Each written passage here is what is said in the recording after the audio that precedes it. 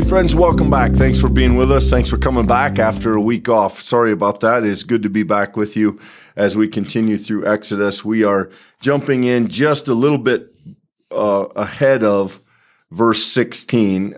We kind of split 15 into the middle, and we'll cover some ground today in terms of the number of verses, but this is sort of one of those passages just kind of moving things along. Remember that Moses has fled from Pharaoh. He settled in the land of Midian. We're told at the end of verse 15, he sat down by a well. And in the Old Testament, if you went through Genesis with us, you know that wells are kind of places where things happen. I think we mentioned that last time we were together, but let's look at it here. I'll read for a little while and then we'll talk about the verses. So 16, the priest of Midian had 7 daughters.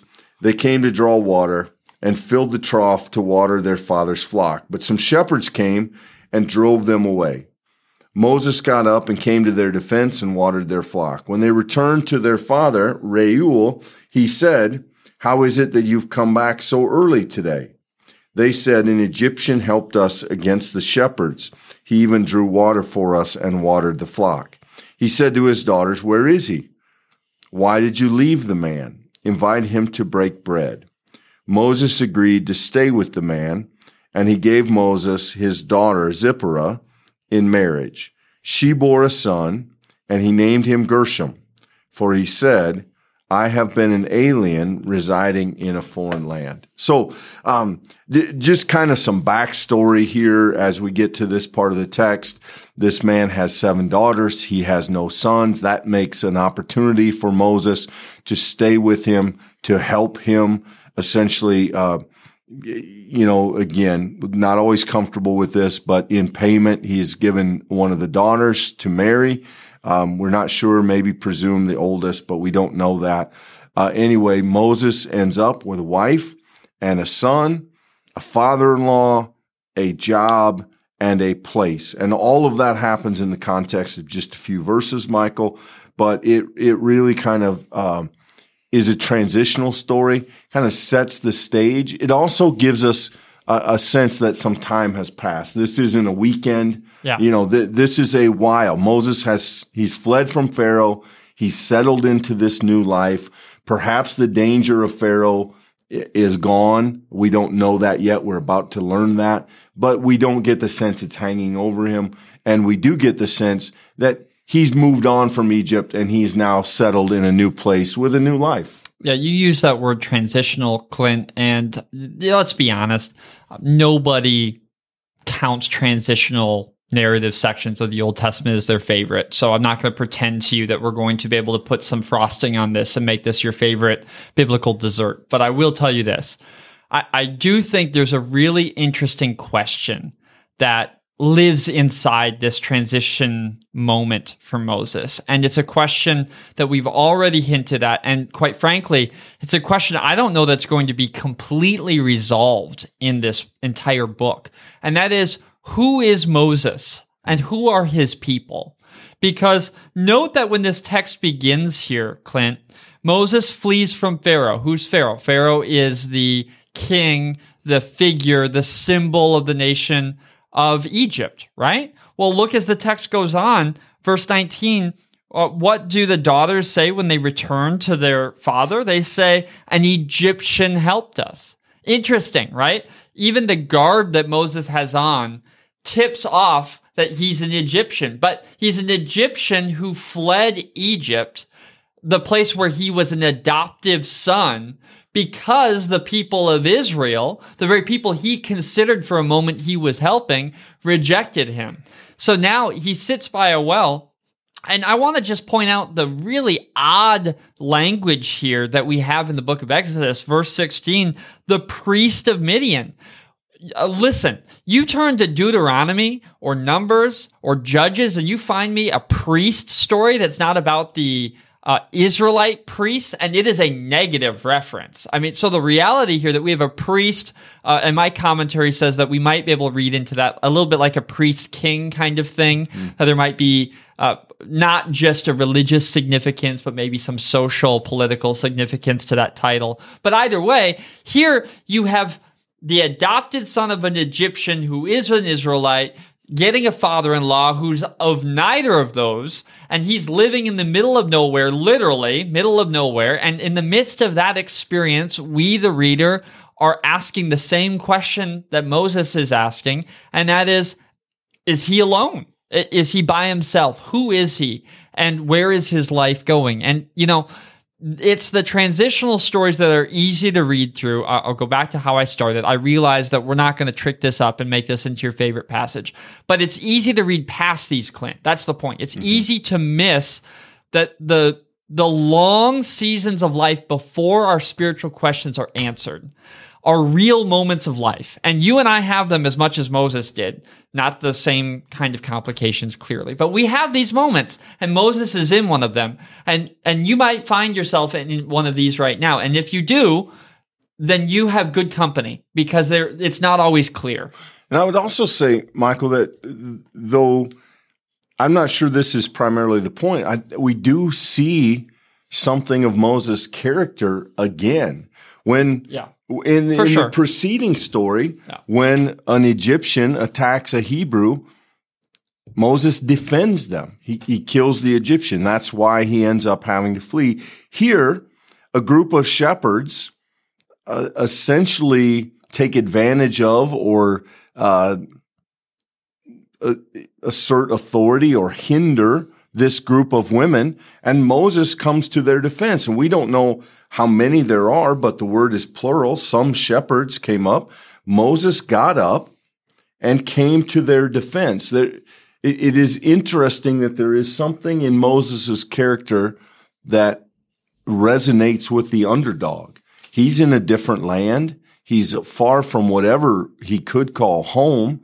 And yet, when he sees this act of abusiveness or disrespect, he's drawn to do something. He engages it. And I think, that is a foreshadowing of what God is going to ask him to do in taking the role, speaking for the powerless against the powerful. Here we see him doing it naturally, and it seems to be almost woven in to his character. But I think in that moment, you have to give Moses a great deal of credit for not simply being an observer, but engaging a situation and acting on behalf of those who are the weaker in that moment, who are vulnerable. I'm going to practice a thing that I generally find not incredibly helpful. I don't generally find it helpful when we turn to the Bible and we try to create character studies and try to figure out people's history. But for a moment, I think it's fair to make the case that Moses at least seems in his youth to be impulsive. I mean, I think we can make a general case for that in the text thus far. I mean, he sees, as you say, this Egyptian mistreating a Hebrew individual, and he reacts to that violently. Here, he responds to these women in need, and he does what's necessary to make it possible for them to not only get these shepherds pushed away, but also he actively helps with really no personal gain guaranteed in that to help these women with the watering of their flocks. What's interesting is the contrast we're going to see, Clint, just a few paragraphs down the road here, when Moses is talking to God. You almost are going to get this sense that Moses is hesitant, that he's the opposite of impulsive in some ways, like, whoa, not me, I'm not on that train. And I don't want to spoil that when we get to it, but there is a wondering that I have here is, what is happening to Moses here? Is this a fixture of youth? He's just impulsive and he responds and then he starts thinking later? Or is Moses shaped when he encounters God and he's been out in the middle of nowhere and he just becomes happy with his life? Does this interim period become a comfortable period for him? I'm in some ways skipping ahead, but it's an interesting question of who Moses is as a developing character in the story, because in some ways we know nothing about what he thinks, but we know a decent amount, for biblical characters at least, as to what he does. And so far, the point I'm trying to make is his actions have been rather impulsive. I mean, he's seen a thing and he does a thing, and then he figures it out later. Yeah. I think I think that's fair, Michael. I mean, whatever it is that leads him to interact in this way, whatever it is that his sense of being a Hebrew, his sense of connection with the underdog, his sense of protection of these women, whatever it is, he does throw himself into situations, at least thus far. I think even tomorrow, we'll look at the burning bush and his language is, I must go see it. I mean, there is that sense where I think Moses is kind of compelled by his situation. Just quickly, let's then move. The text does another transition, but this one I think is a bigger transition, and in some ways, I don't want to say more interesting, but it is interesting. So verse 23, after a long time, the king of Egypt died. The Israelites groaned under their slavery and cried out. Out of the slavery, their cry for help rose up to God. God heard their groaning, and God remembered his covenant with Abraham, Isaac, and Jacob. God looked upon the Israelites, and God took notice of them. So, if this was a movie, you'd be panning back over the desert, back to Egypt from wherever Moses is in this land of Midian. Moses is doing fine, wife, son, place, resting comfortably, probably seems to be. But where he came from, that situation has only gotten worse. The Hebrew people, the Israelites groan. There's this language. There's lots of this. God hears their groaning, took notice of them. They cry out of their slavery. They cry for help, rose up to God. And God remembers the covenant. Now, remember doesn't mean that God has forgotten. Remember means that God decides it's time to act. God reconfirms his commitment to these people, and God took notice of them. This is a powerful couple of verses here, Michael, that God has decided the time to act is at hand because the people that he has covenanted to are suffering mightily. I want to point out, just to accentuate what you had said earlier, notice verse 23, after a long time. If we hadn't gotten that from Moses and, the child and his wife and this newfound family, now we were explicitly told by the text that this is a long time. This both gives us the idea of the passage of time, but it also gives us a sense for how long the people have been suffering, because we look on and see that they are groaning under their slavery. They are crying out. And to be fair, Clint, once again, the people know who to cry out to. The sense is that they have not turned to another God. That will be greatly in question as the book of Exodus goes on and the people are into the wilderness. We're going to see a very different side of the people, but now the people are very much turning to God and looking for relief and respite from God, is to God. Where their cries are being directed, and God remembers the covenant. There's probably not a more substantial phrase in terms of the connection to Genesis than what we have right here in verse 24. God hears their groaning. God remembers his covenant with Abraham, Isaac, and Jacob. And right now, when you call those three names together, make no mistake about it, this is supposed to bring into our minds, much like a flashback in a movie, all of these scenes of hopelessness, the end of roads, the generation that isn't continuing because of barrenness or because of famine or because of all of these challenges we saw in Genesis. All of that now gets called into this story.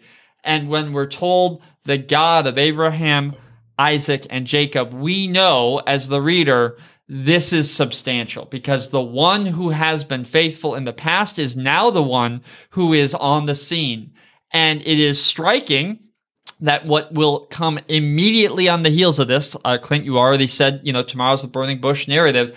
What is immediately going to come on the heels of this is a revelation of God moment, one of a distinctive revelation of God type moment in the entire scripture.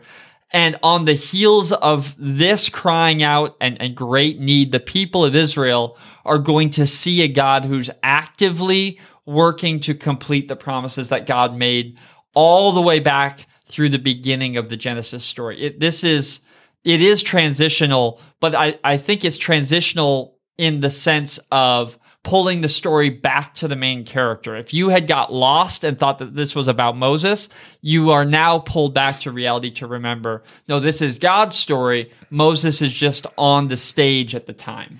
Yeah, I think it's interesting to read these two verses separately. What did the people do? They groaned and cried. And what did God do? God heard, God remembered, God looked, and God took notice. So here we see that, like Moses in the story before, God too is on the side of the underdog. God too is aware of the needs of the vulnerable, of the oppressed, of the victim. And God has taken notice of this suffering and will then act. And I think act in a most unlikely way, but we'll look at that tomorrow. One thing that's striking here, Clinton, just very briefly, it is interesting in Exodus how much of the story's narrative is really marked by Pharaoh's dying, right? Because you remember Exodus began with the Pharaoh who dies and no one remembers Joseph anymore. And now here, the Pharaoh who Moses has been in conflict with, that Pharaoh dies, and it marks a new epoch. It marks a new moment in the story, because suddenly with that change of leadership in Egypt, now God is about to do a new work for the people under Egyptian slavery. It's an interesting just sort of marking in the text of these different transitional moments. Yeah, so tomorrow we'll continue with a passage that I think everybody's pretty familiar with, though there might be some things in it that could surprise us. It's one of those stories, I think each time we revisit it, we often find something we forgot about or didn't notice last time. So hope you can be with us as we continue Moses' journey. Thanks, everybody.